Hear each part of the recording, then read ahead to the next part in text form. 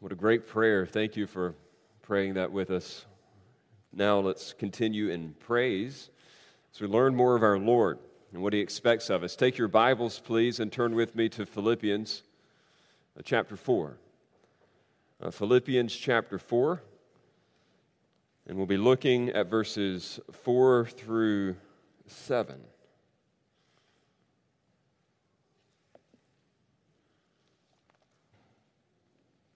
Philippians 4, verses 4 through 7.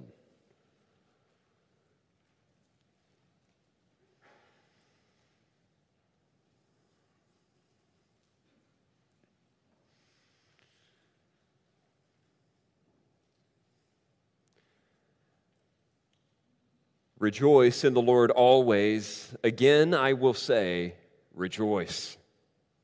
Let your reasonableness be known to everyone. The Lord is at hand. Do not be anxious about anything, but in everything, by prayer and supplication with thanksgiving, let your request be made known to God. And the peace of God, which surpasses all understanding, will guard your hearts and your minds in Christ Jesus.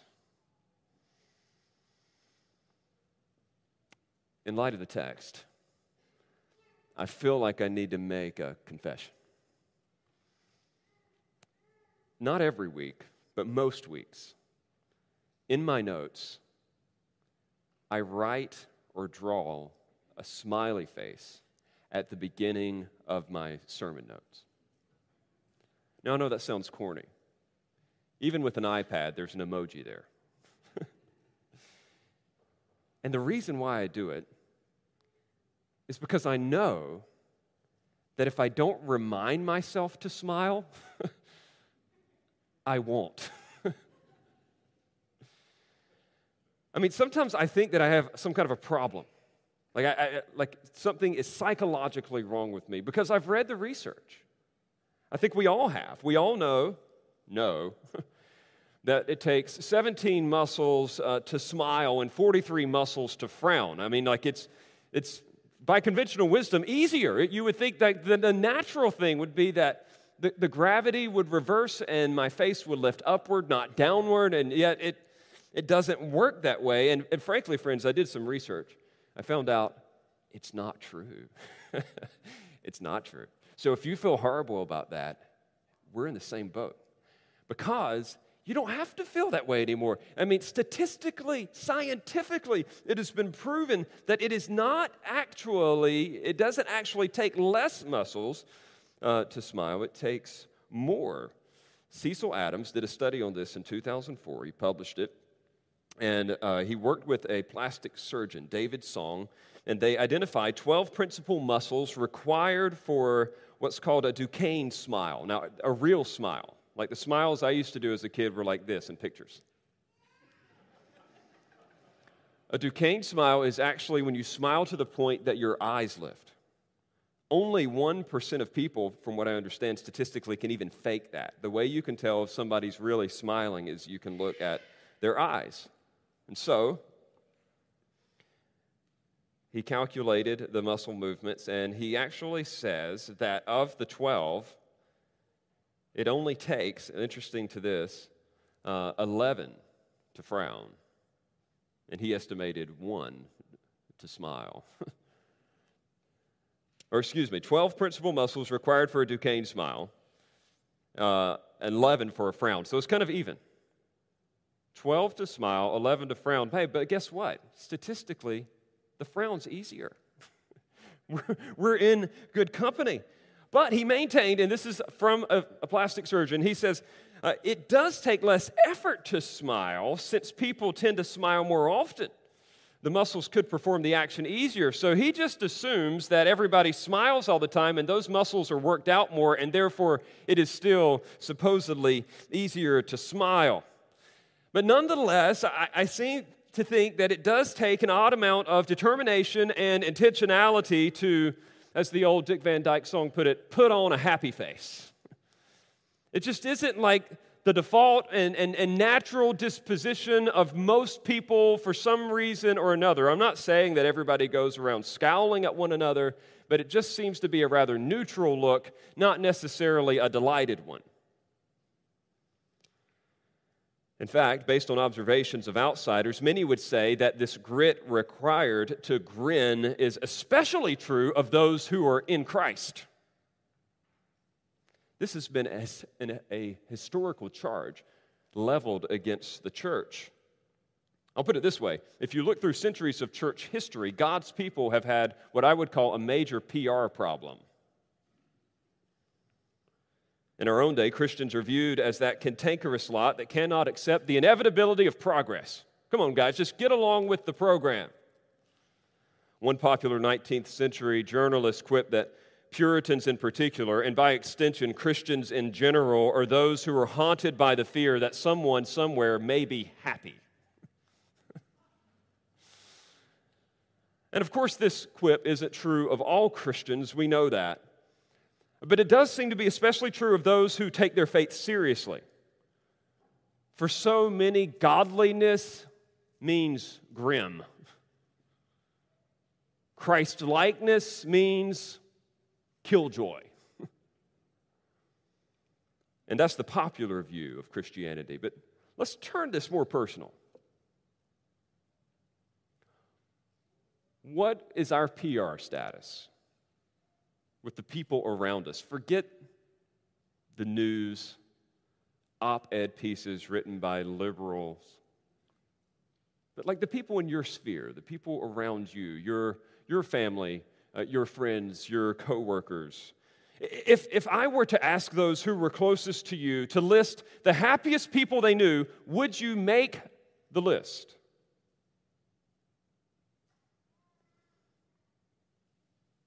Is your life in these days, and I mean in these days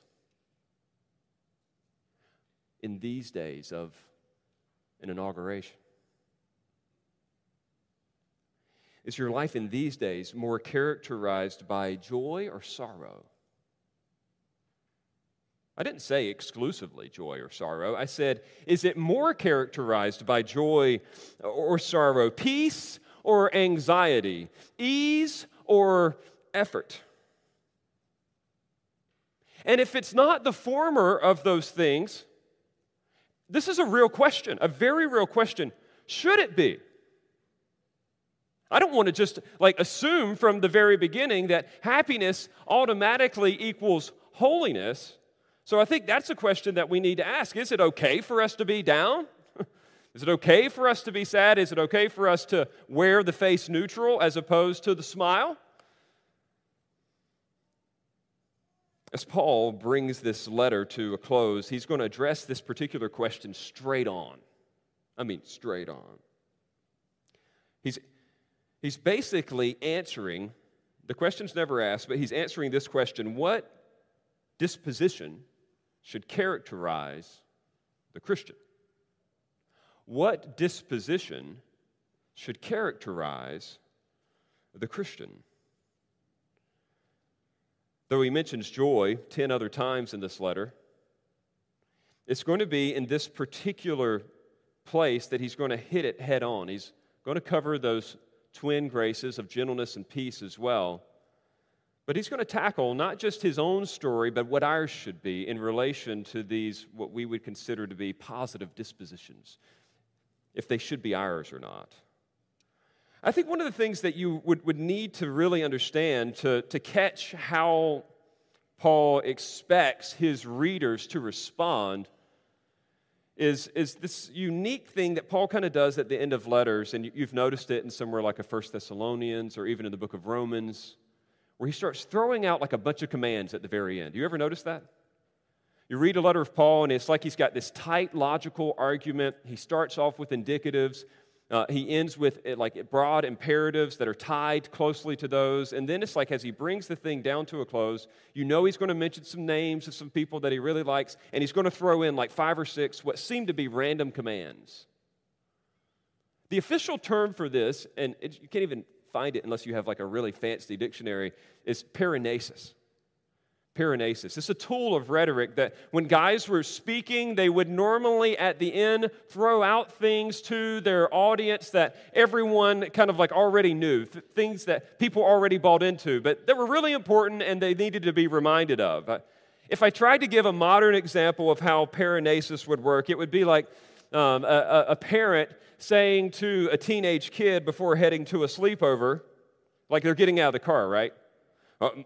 Mind your manners, brush your teeth, take a shower, clean up after yourself. And what does the teenager respond? I know. But we say it anyway because we think it's just that important. This is just the normal standard of behavior that's accepted of a teenager coming from one's house to another person's house. And so we're just going to throw out a few of the basics. Paul treats his churches the same way. There are several things that he just assumed because of his ministry to them that they already know. He doesn't have to make like a really strong argument for it, but he's just going to say, all right, guys, here's the list. Before I let you go, you need to remember, like in this case, make sure you're happy, make sure you're gentle, make sure that you're calm, make sure that you're thinking about the right things. And the natural response of the Christian is, I know. It's just expected. It doesn't need an extended argument because he's assuming it already to be true. So when we're asking ourselves the question, what then should be the disposition of the Christian, and we pay attention to these particular verses, I want you to know that Paul's not going to lay out a huge argument for you. He's just going to assume it to be true. But I know that we still have questions. Because we think, really? Really? We're just supposed to be happy all the time? We're supposed to not argue with anybody? We're supposed to just take it easy? Something about this seems unrealistic. It seems unattainable. I wish Paul would have given some more details. We'll get to those details. We'll get to those objections. But what I want you to know is that indeed he does address the disposition of a Christian. And it is expected that Christians will be happy, gentle, and calm. It's as simple as I can say it. Paul is going to show us here that it is the normal expectation that a Christian would be happy, gentle, and calm. One more contextual note before we look at the three of these. Paul is not assuming pleasant circumstances. He's actually assuming the opposite. Think of his context for a moment. He is not writing beachside at the J.W. Marriott down in Marco Island. He is literally in prison, chained to a guard, awaiting sentence for a capital crime. And he says, rejoice, be happy, calm, gentle. And think of the context of the people. You would think, he's writing to his Philippian buddies and they're just at extended summer camp. No, they are not. They are in the middle of a hotbed of a mess right now because the Roman culture is absolutely averse to the fact that they would proclaim that Christ is Lord when their fundamental confession and ethos is Caesar is Lord. In fact, they're in Philippi, which is a town that had been settled by several Roman patriots scores of years earlier, and so Roman patriotism is high even though it's not technically in Italy. And so Paul says in Philippians 1:27, he says, look, I know that you've got opponents, and you guys are going to have to band together. The idea was that they had been targeted by their government. We prayed earlier for churches in East Asia. Take that mindset with you to this text. This is what's going on. On top of that, and I'm not saying it's a dumpster fire by any means, but they've got some internal struggles as well.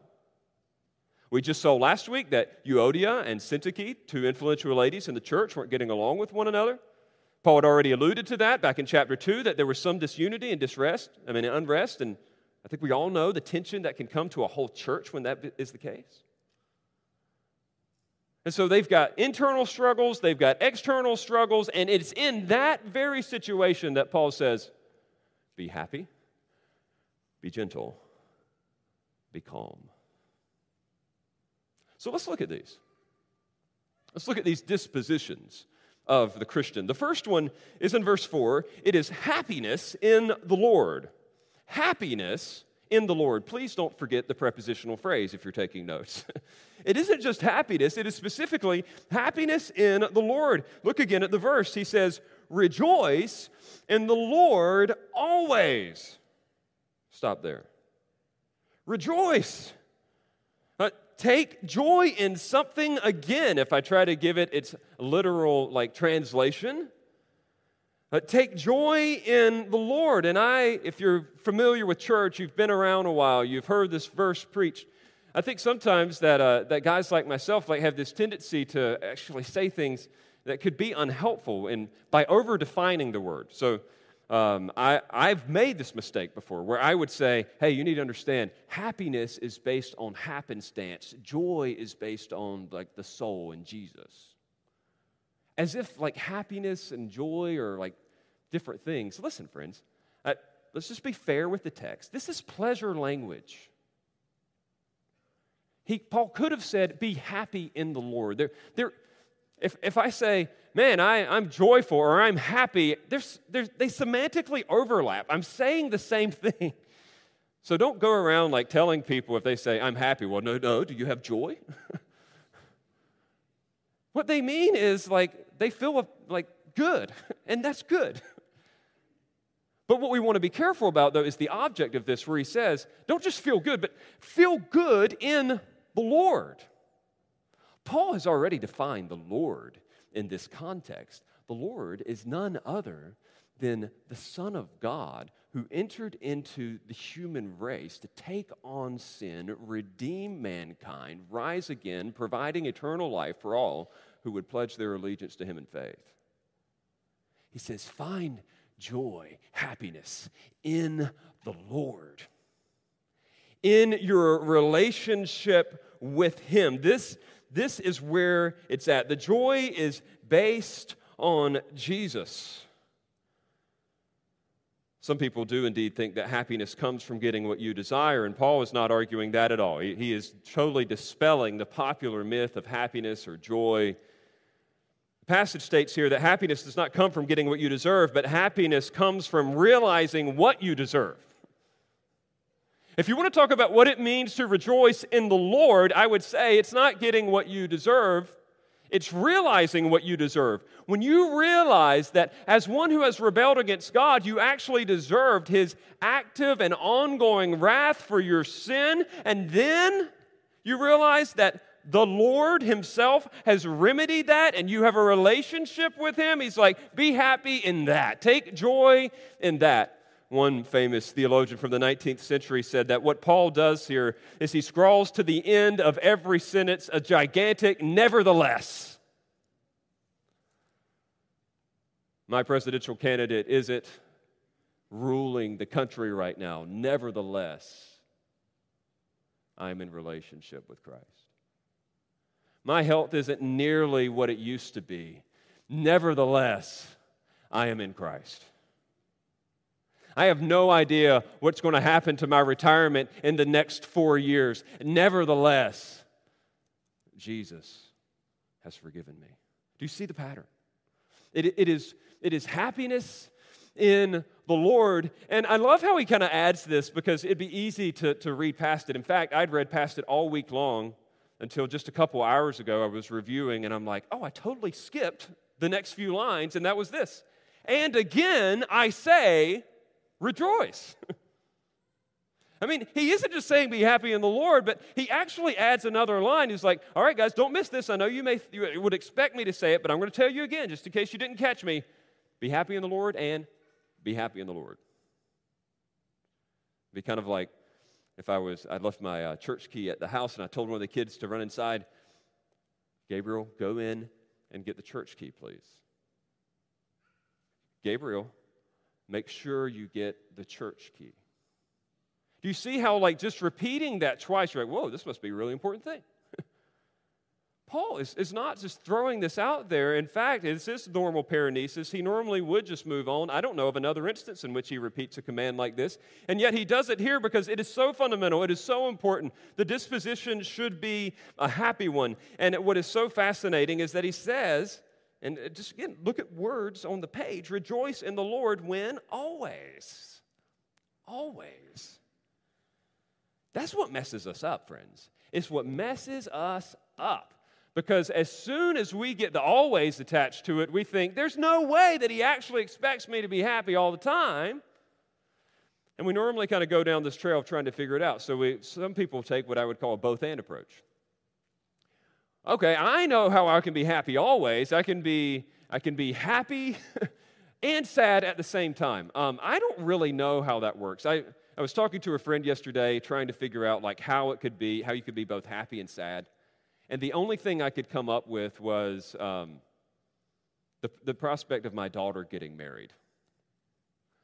If I've found out about that, you guys have been here in recent weeks. If I found out about that, I guess I would be happy and sad at the same time. No, I wouldn't. I wouldn't be happy. I would either be really sad, and I'd get all the grief out, and then I'd be really happy. No offense, Esai. But that's like, it's not about, I don't know how you're like really happy and sad at the same time. If that's the case, it's a wash. You're neutral. But what he's saying is be happy. So what does he mean by be happy always? Can I just, again, provide some relief? We did this earlier in the book of Philippians, but I think we would do well to review it now. The Scripture uses figurative language too. When I say that my wife is always drinking coffee, I do not mean that she is drinking coffee 24/7, 365. Nobody would assume that of the statement. But you know what you would assume? Wow, she must drink a lot of coffee if he would say always. Ask her, she does. When Paul says, rejoice always, he's not saying 24/7, 365. There is no stinking way that's true. There's no way. You better be careful before you start shoving this verse down somebody's throat when they're wallowing in genuine grief. I mean, after all, Jesus wept. Paul lamented his kinsmen in Romans 9 to the point that he said he would be willing to be damned for them. He actually just said back in chapter 3 that he speaks of the enemies of the cross with weeping. They weren't tears of joy, friends. I mean, look back at the Old Testament. The prophets were sad. Jeremiah, have you ever read it? It's 50 really depressing chapters. Or the one that's best known to us is the book of Lamentations, written by the same author. Think of the title, Lamentations, lament. Did you know that over a third of the Psalms are lament? They are crying out in pain and anguish to God. As much as we like to think that the book of Psalms is just happy and joyful, it is real, it is raw, it acknowledges the pain of human existence. And so the question for us is, in light of the fact that we weep, in light of the fact that our Savior wept, in light of the fact that we're called to weep, how then are we always rejoicing? Well, my question would be, what are you normally drinking? Is what you take in characterized normally by joy? I'm not asking if you exclusively drink in joy. I'm asking you if you regularly do. Is that more what characterizes you, or is it that of sorrow? See, if we don't acknowledge this, we'll never actually be able to move past the grief that we ourselves do experience.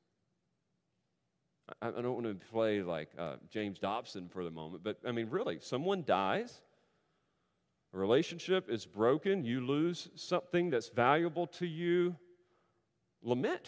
It's okay. The diagnosis won't always go your way. The stock market won't always go your way. And just again, to mention it because of the week, the election won't always go your way. And it is okay for you to be sad. And you cry out to God and you release those things to Him, and you can actually have others weep with you. But listen to this, do not let that characterize your life, is what Paul is saying. Be characterized by joy in the Lord. May somebody say that of you. He's just always happy in Jesus. So I'm saying it is okay to cry, but the question is, what are you characterized by? Let me give you a practical question, a way that you can evaluate this for yourself. But do people who know you more often ask, This is a real question. Do people who know you more often ask you, what are you so happy about? Or what are you so sad about? Now, I want you to think through the two questions, because if somebody comes to you that knows you well and is like, man, you seem to be in a good mood today, you know what that means? It's rare that you're in a good mood. They actually expect the opposite of you, and so they want to know what's going on. Now imagine if they say the opposite. If somebody who knows and loves you well comes to you and says, man, why are you so down? What's wrong? You know what the assumption is? Normally that you're not down. Normally that something isn't off. Normally that you are okay. And so what Paul is saying here is like, all right, you want to be the kind of person where it'd be rare for you to be weeping. Not that you never weep, but it is just a rarity. It is not what characterizes you. I think the opposite would be true of people who don't know you. People who don't know you. I mean, like if there is like someone who thinks, man, what's that guy so happy about? Because they don't know you, they think, oh, wow, just his natural disposition shines happiness. The same thing of sadness. Listen, friends, I just want to be clear about this. This is not an option, it is an imperative. But at least it's a joyful one.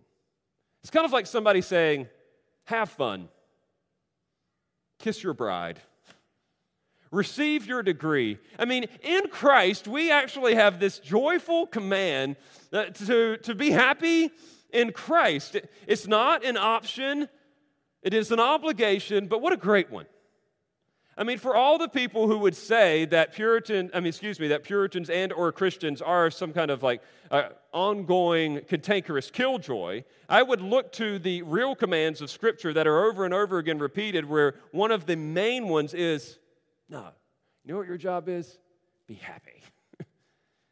Rejoice in Jesus. This is exactly what is commanded of you. I would just give us as a church a couple of points of interest on this. One would be, I'm not going to demand it, I'm just saying we may need to challenge one another more on this. You know, I got to admit, I had this tendency as a parent. We did it with all 5 of our kids. I'm sure you did it too, so you can't judge me. When you've got a baby sitting there and you give them a lemon, it never gets old. They stick it in their mouth, and you just see that funny face. Some of you are looking at me judgmentally. You've never tried it. You got to try it.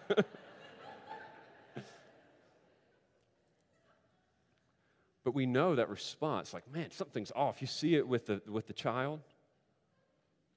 I think sometimes we need to call one another out on that. Like, dude, what is wrong with you?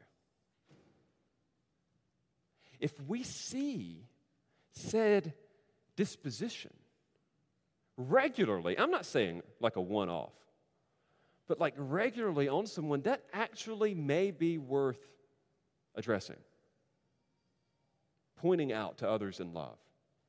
No kidding. I've had people do that with me, which is why I could joke around about needing to put a smiley face on my sermon notes. They're like, yeah, you're a really effective guy and everything, but you seem like really unhappy. I was so happy for that. I was so happy for that rebuke. I think sometimes we may need to call one another out on this more, but I'm going to say the opposite as well. God, give us wisdom. Sometimes we may need to hold back more. If someone is in the pit of despair, if they have lost their job or their child or their well-being physically, be really careful about swinging in there, quoting Philippians 4:4, saying, hey, what's your problem? Pick it up. Rejoice in the Lord. You're a Christian, right? You're not going to hell, you're going to heaven. That's happy. I know we don't say it that way, but sometimes we treat it that way. So that's why I say, God, give us the wisdom. We may need to lean in a little more and challenge, but we also need to probably sometimes hold back a little more and provide support. But either way, this disposition of the Christian, happiness in the Lord, it's not an option. It is what we are to be characterized by. There's a second disposition that he lists here, and that is gentleness because of the Lord. Gentleness because of the Lord. Happiness in the Lord, gentleness because of the Lord. Look at verse 5. He says, "Let your reasonableness be known to everyone.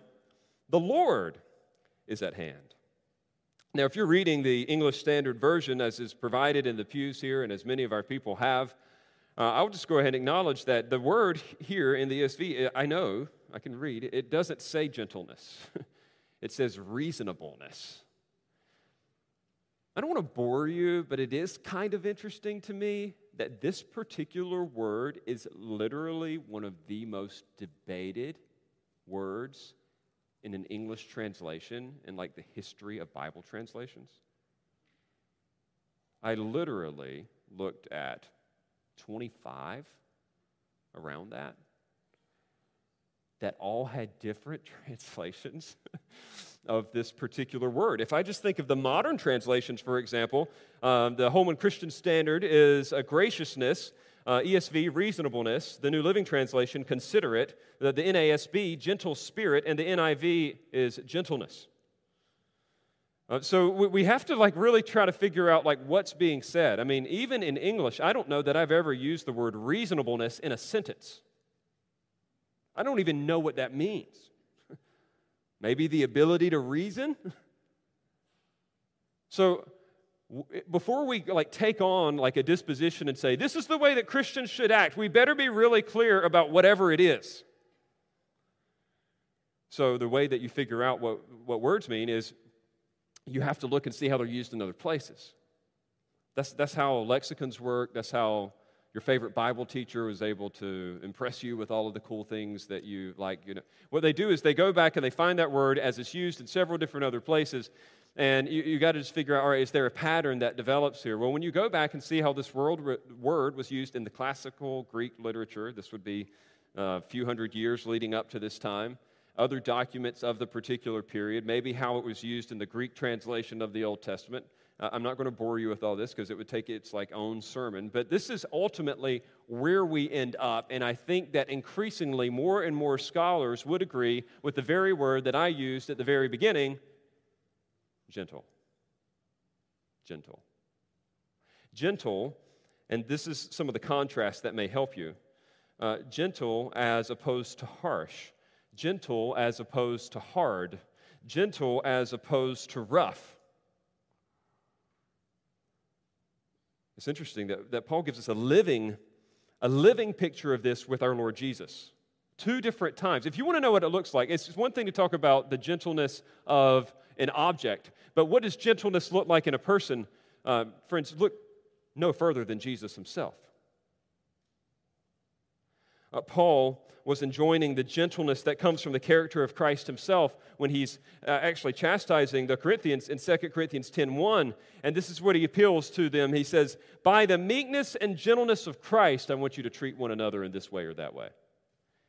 He just assumed that they would know that if you want to know what gentleness is like, you want to know what meekness is like, you look to Jesus. And so we do then look back to Jesus, all the way back to Matthew 11:29, and you will remember this, where Jesus says of himself, the only place in which he tells us his heart,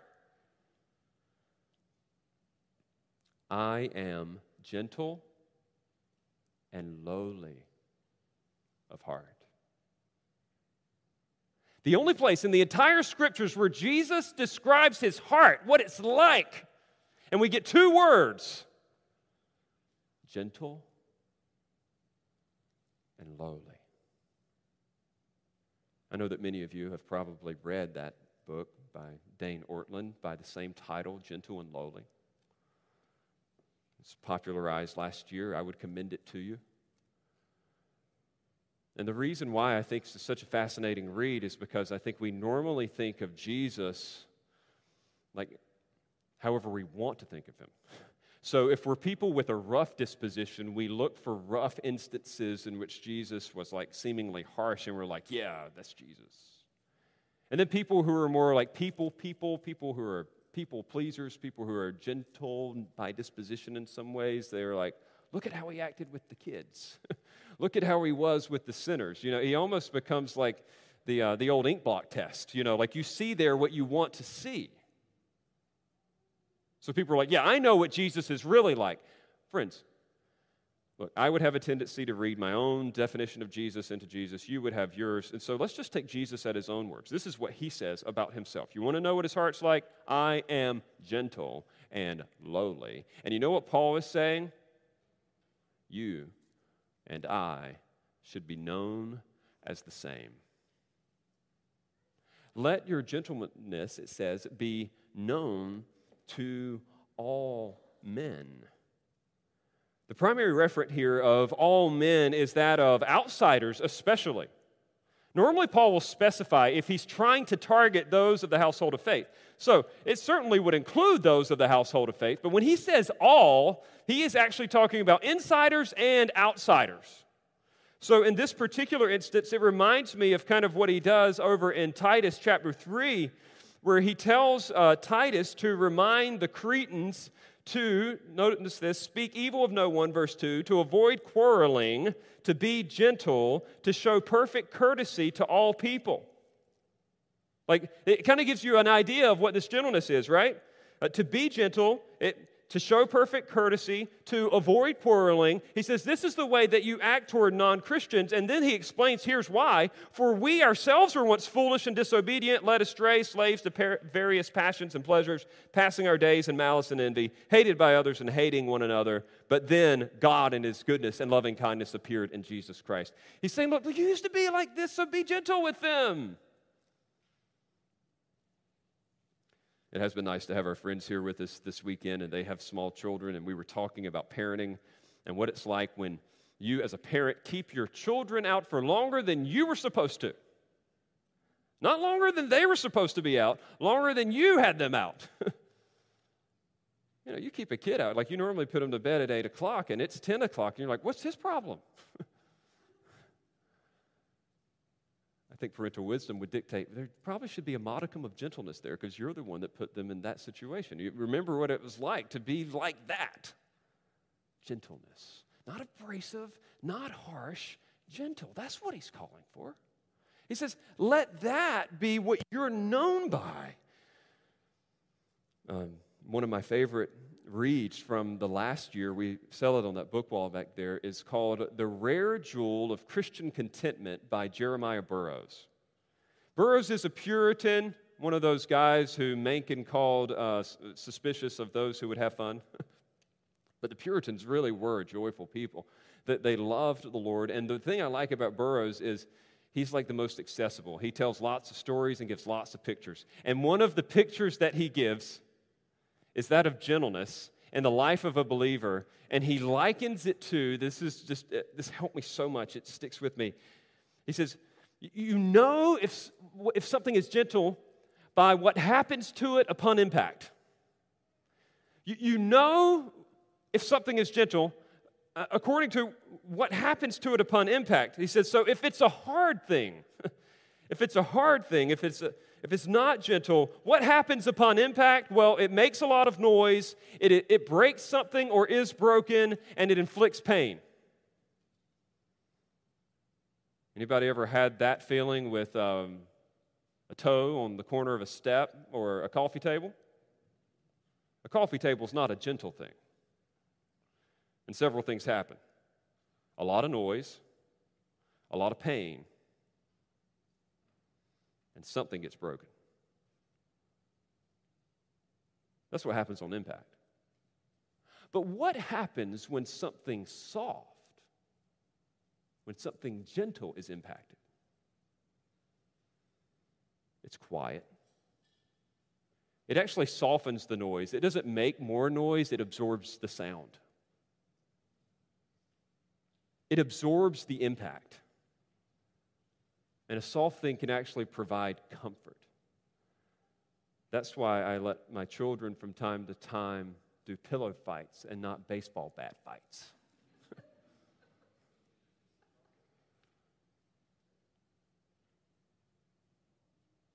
When you're impacted, You. I'm not talking about your stuff. I'm talking about you. When you're impacted, when you're struck, do you make a lot of noise or are you quiet? Do you absorb impact or does something break? Do you inflict pain or do you lessen pain? That's gentleness. That's what Paul demands. I know the objections because I've made them. I have 3. Objection number 1. Dude, if we're gentle, we can't ever be effective. Like, what about assertiveness? You know, like, don't we need to get our name out there? I mean, as one author wrote, tongue-in-cheek, the meek and gentle don't inherit the earth, they get walked on. Right? Like, how do you get a taxi in New York if you're gentle? How do you get a starting position on the football team if you're gentle? How do you climb the ladder if you're gentle? I hear it. But may I just add, gentleness doesn't mean spinelessness. Gentleness doesn't mean laziness. Gentleness doesn't mean weakness. He's not saying don't be assertive, don't try to do stuff. He's saying when people come into contact with you, are you gentle with them? Objection number 2. This is for the men because, dudes, we'll be talking on Wednesday night about what it means to be a man according to the Bible, not just our culture. And we'll hit it this coming Wednesday and the next Wednesday. But let me go ahead and give you a preview of something. When I talk about gentleness here, I am not advocating for some form of effeminacy. I'm not saying that you somehow have to take on the disposition of a woman. That certainly wasn't our Lord. Somebody would say, man, I don't want to be gentle. That's not manly. Look, manliness doesn't mean that we're brutish and animalistic. There's a reason why, interestingly, if you think culturally, why some people are called gentlemen.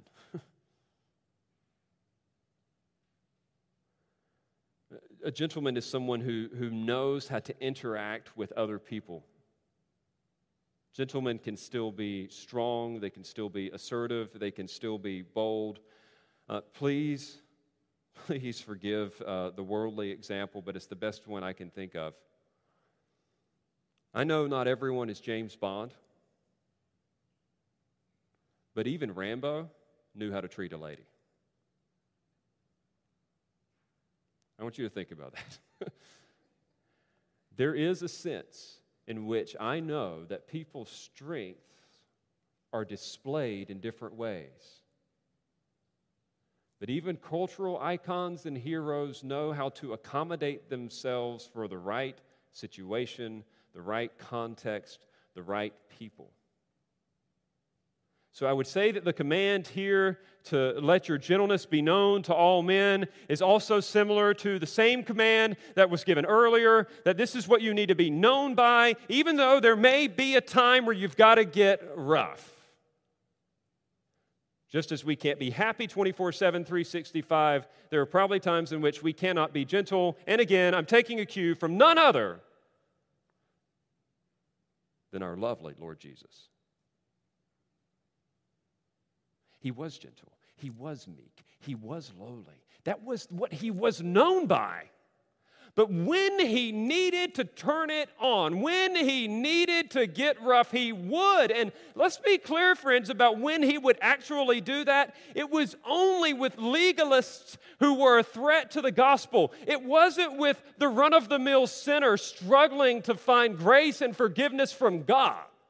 Just notice the way that he handled the woman caught in adultery versus the way that he would constantly excoriate the Pharisees. He knew when not to be gentle, but he was at heart gentle and lowly. So it's not that you're never harsh. There is a time, even in demeanor, to be more firm And this doesn't mean that you never raise your voice. It means that you never raise it out of personal satisfaction or vindication. If as a man I ever must raise my voice, if I ever must be harsh, it must not be for my own good. It must be for the good of another. It must be for the glory of God.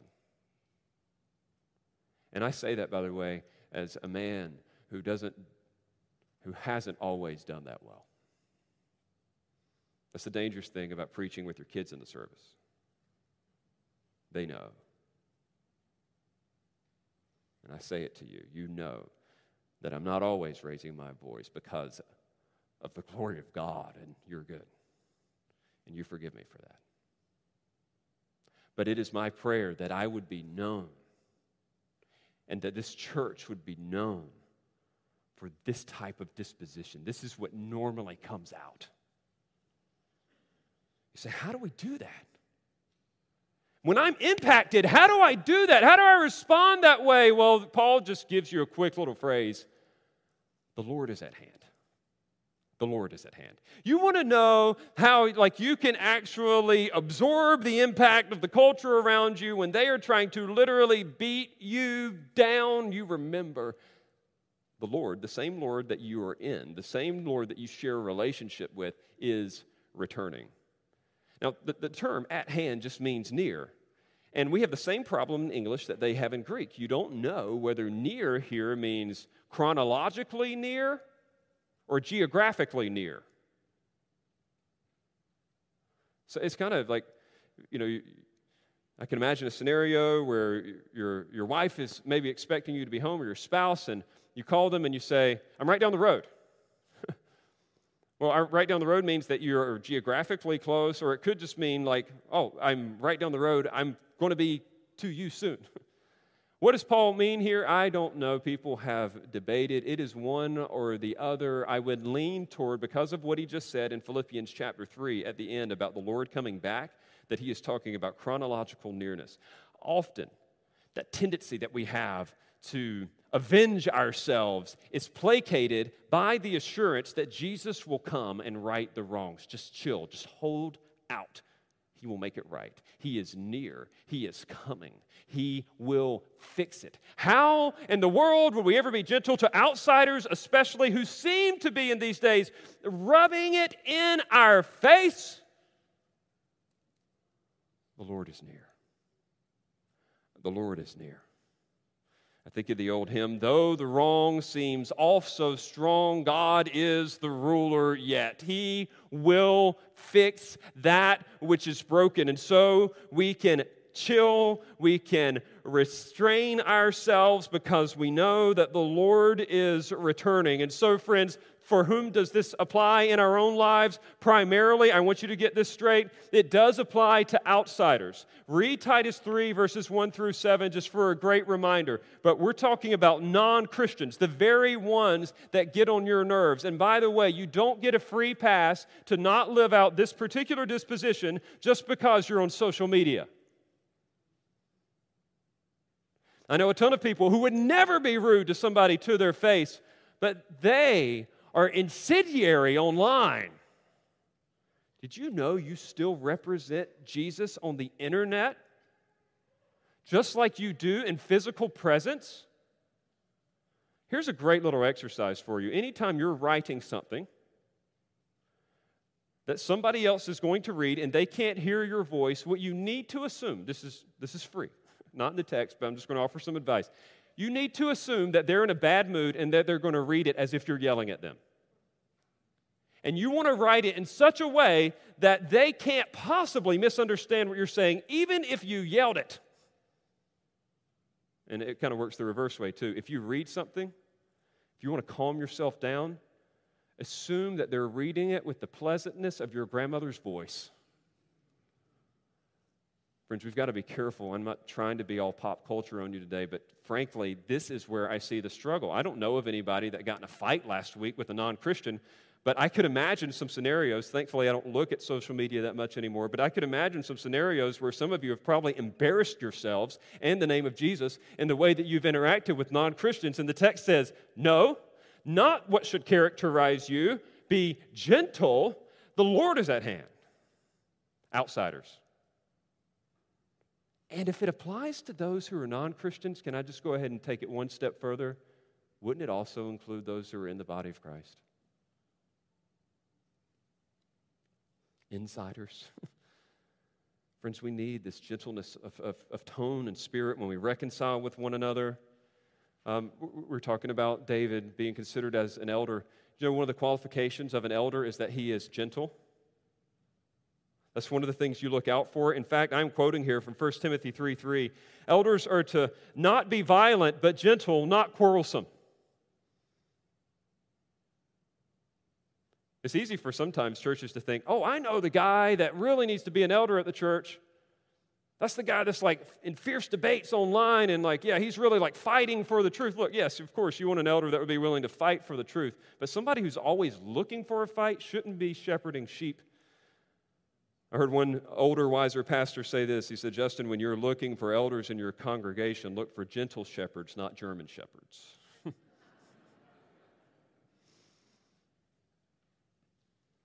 Why is that so important? You know, those elder qualifications are supposed to be an example for the rest of the flock. Elders are to be demonstrating for the flock how they handle conflict with one another, and gentleness should win the day. Friends, family, neighbors, fellow church members, children, whomever should characterize us normally as, again, gentle. So, the dispositions of the Christian: happiness in the Lord, gentleness because of the Lord, and then lastly, calmness. Calmness from the Lord. Calmness from the Lord.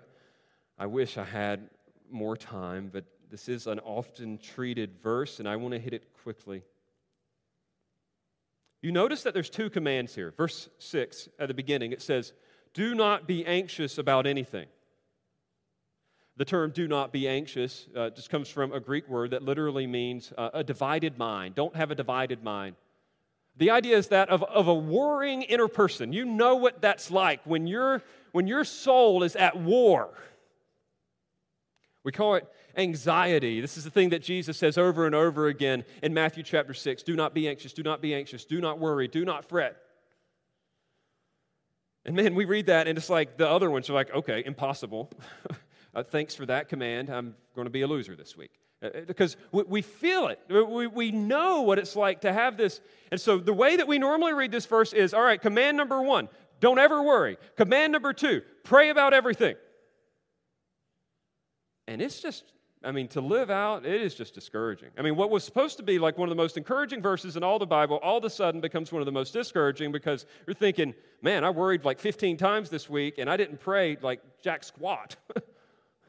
Like, what is going on? Like, how do I actually live this out? And I think that the key to understanding this is not to see it as two commands, but to see it as one command. Two sides, same coin.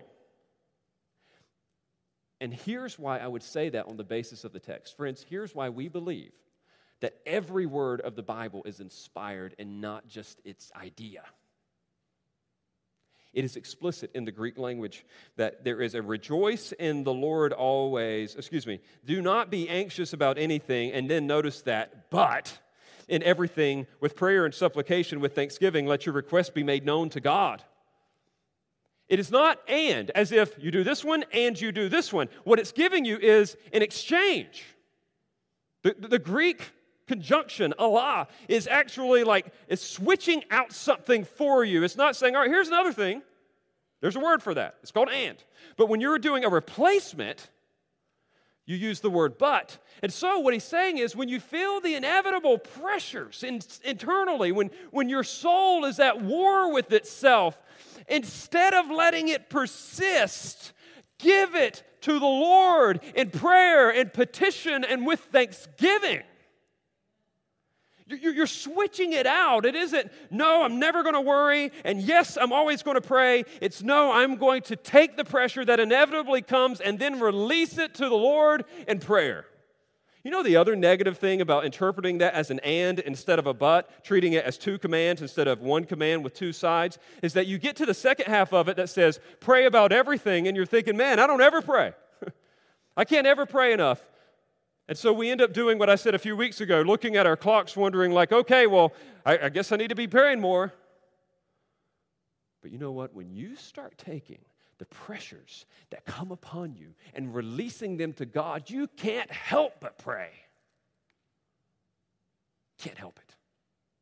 I used to be amazed when Martin Luther would say, too much to do, today I'm going to have to pray for 4 hours.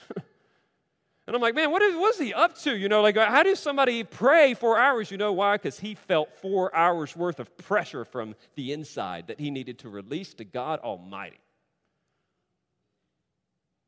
You want your prayer life to flourish? Just go ahead and take your worry list, and I'm quoting Swindoll here, and turn it to a prayer list. Take your worry list and turn it to a prayer list. Every time you feel the pressure building up, release it to God. Ask Him for His help. Ask Him to intervene. And don't forget that little prepositional phrase, with thanksgiving. And thank Him for what He is doing in that very moment. And you know what the result of this is? This is stunningly beautiful.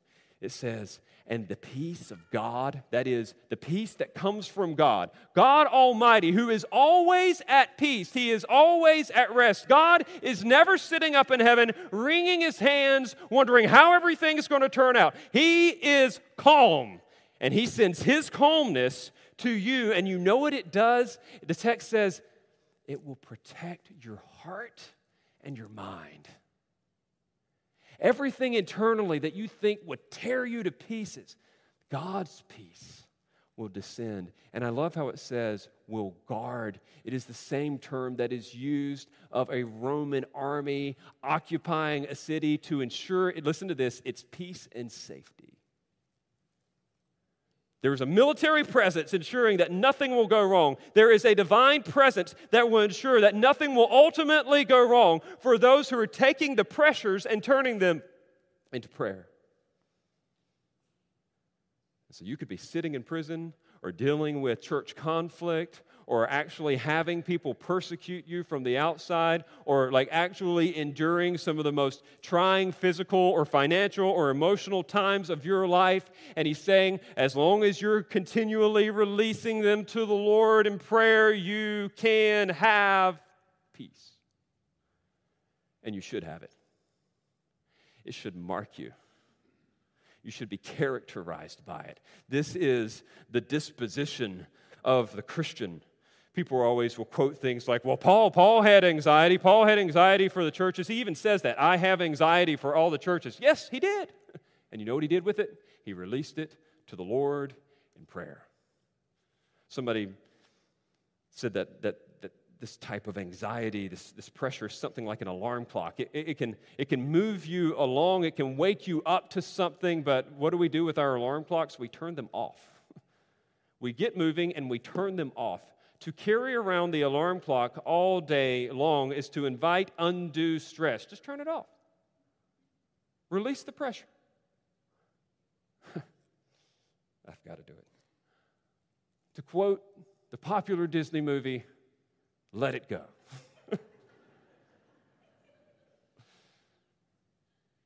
For real. Luther said it this way, pray and let God worry. I read the story this week of, these guys, and I'm a horrible bowler, by the way. I can do like a consistent 90 or 100. But you know what it's like to release that thing, and then you see those people after they've let it go, they're like, get it. They contort their body all kinds of ways, thinking that they're going to do something to affect that. And you know what Paul said? Let it go. Walk away.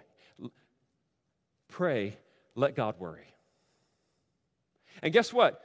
You say, I prayed. I tried to let it go to God, and I felt it again. You know what you do? You pray again. Every time it comes back, you let it go again, and you walk away. And you move on.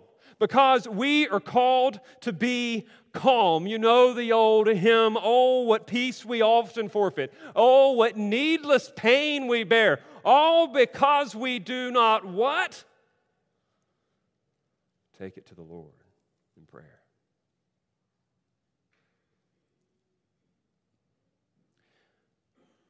Friends, I have a vision, not in a charismatic sense, but a desire. I envision this church, my own heart, living this out in ways that are commensurate with this text. And if I were to leave it in just like in a way that I think you would be able to visualize it as well, I would just leave you with a tale of two songs. The tale of two songs. The first song is none other than that popular 1988 classic, a cappella, Don't Worry, Be Happy. McFerrin just tells us, hey, everything's cool. Just don't worry, just be happy. He gives no reason why, he just says, don't worry, be happy. And I would contrast that with the timeless hymn penned by Horatio Spafford, and I'm not going to get into the details of it, but in one of the most disturbing seasons of his life, lost his business, lost his children, thereby writes the hymn, It Is Well With My Soul. It's a tale of two songs. In the first, what you have is a bunch of people trying to be happy and gentle and calm, but there's no Christ. There's no Christ. I have no idea how somebody could actually sing as a life mantra, don't worry, be happy, when they look around and see what's happening in our world in these days. Get your head out of the sand. Like, really? Don't worry, be happy. People are starving. People are dying. Injustice abounds in the world. I mean, like, I'm not trying to ruin the song. It has its moments. It has its times. But that is not what this text is describing. What it is describing is what Spafford would pen himself, where he talks about waves of sorrow washing over him, and yet even then it is well with my soul. Spafford is adjoining us to be happy, be gentle, be calm in Christ. Let me tell you what matters more than anything as we bring this thing to a close. Are you in Christ? Can you actually say that you enjoy Him, that you benefit not only now but for eternity from what He did for you through His life and death and resurrection? Have you repented of your self-rule and relied on Jesus alone? Because if you have, you can. You can. Not only you can, you should. You must be happy. Be gentle. And be calm. This is the disposition of the Christian. Let me pray.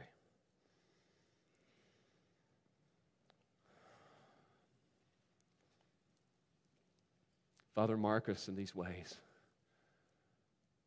Or may your Spirit produce this fruit in us.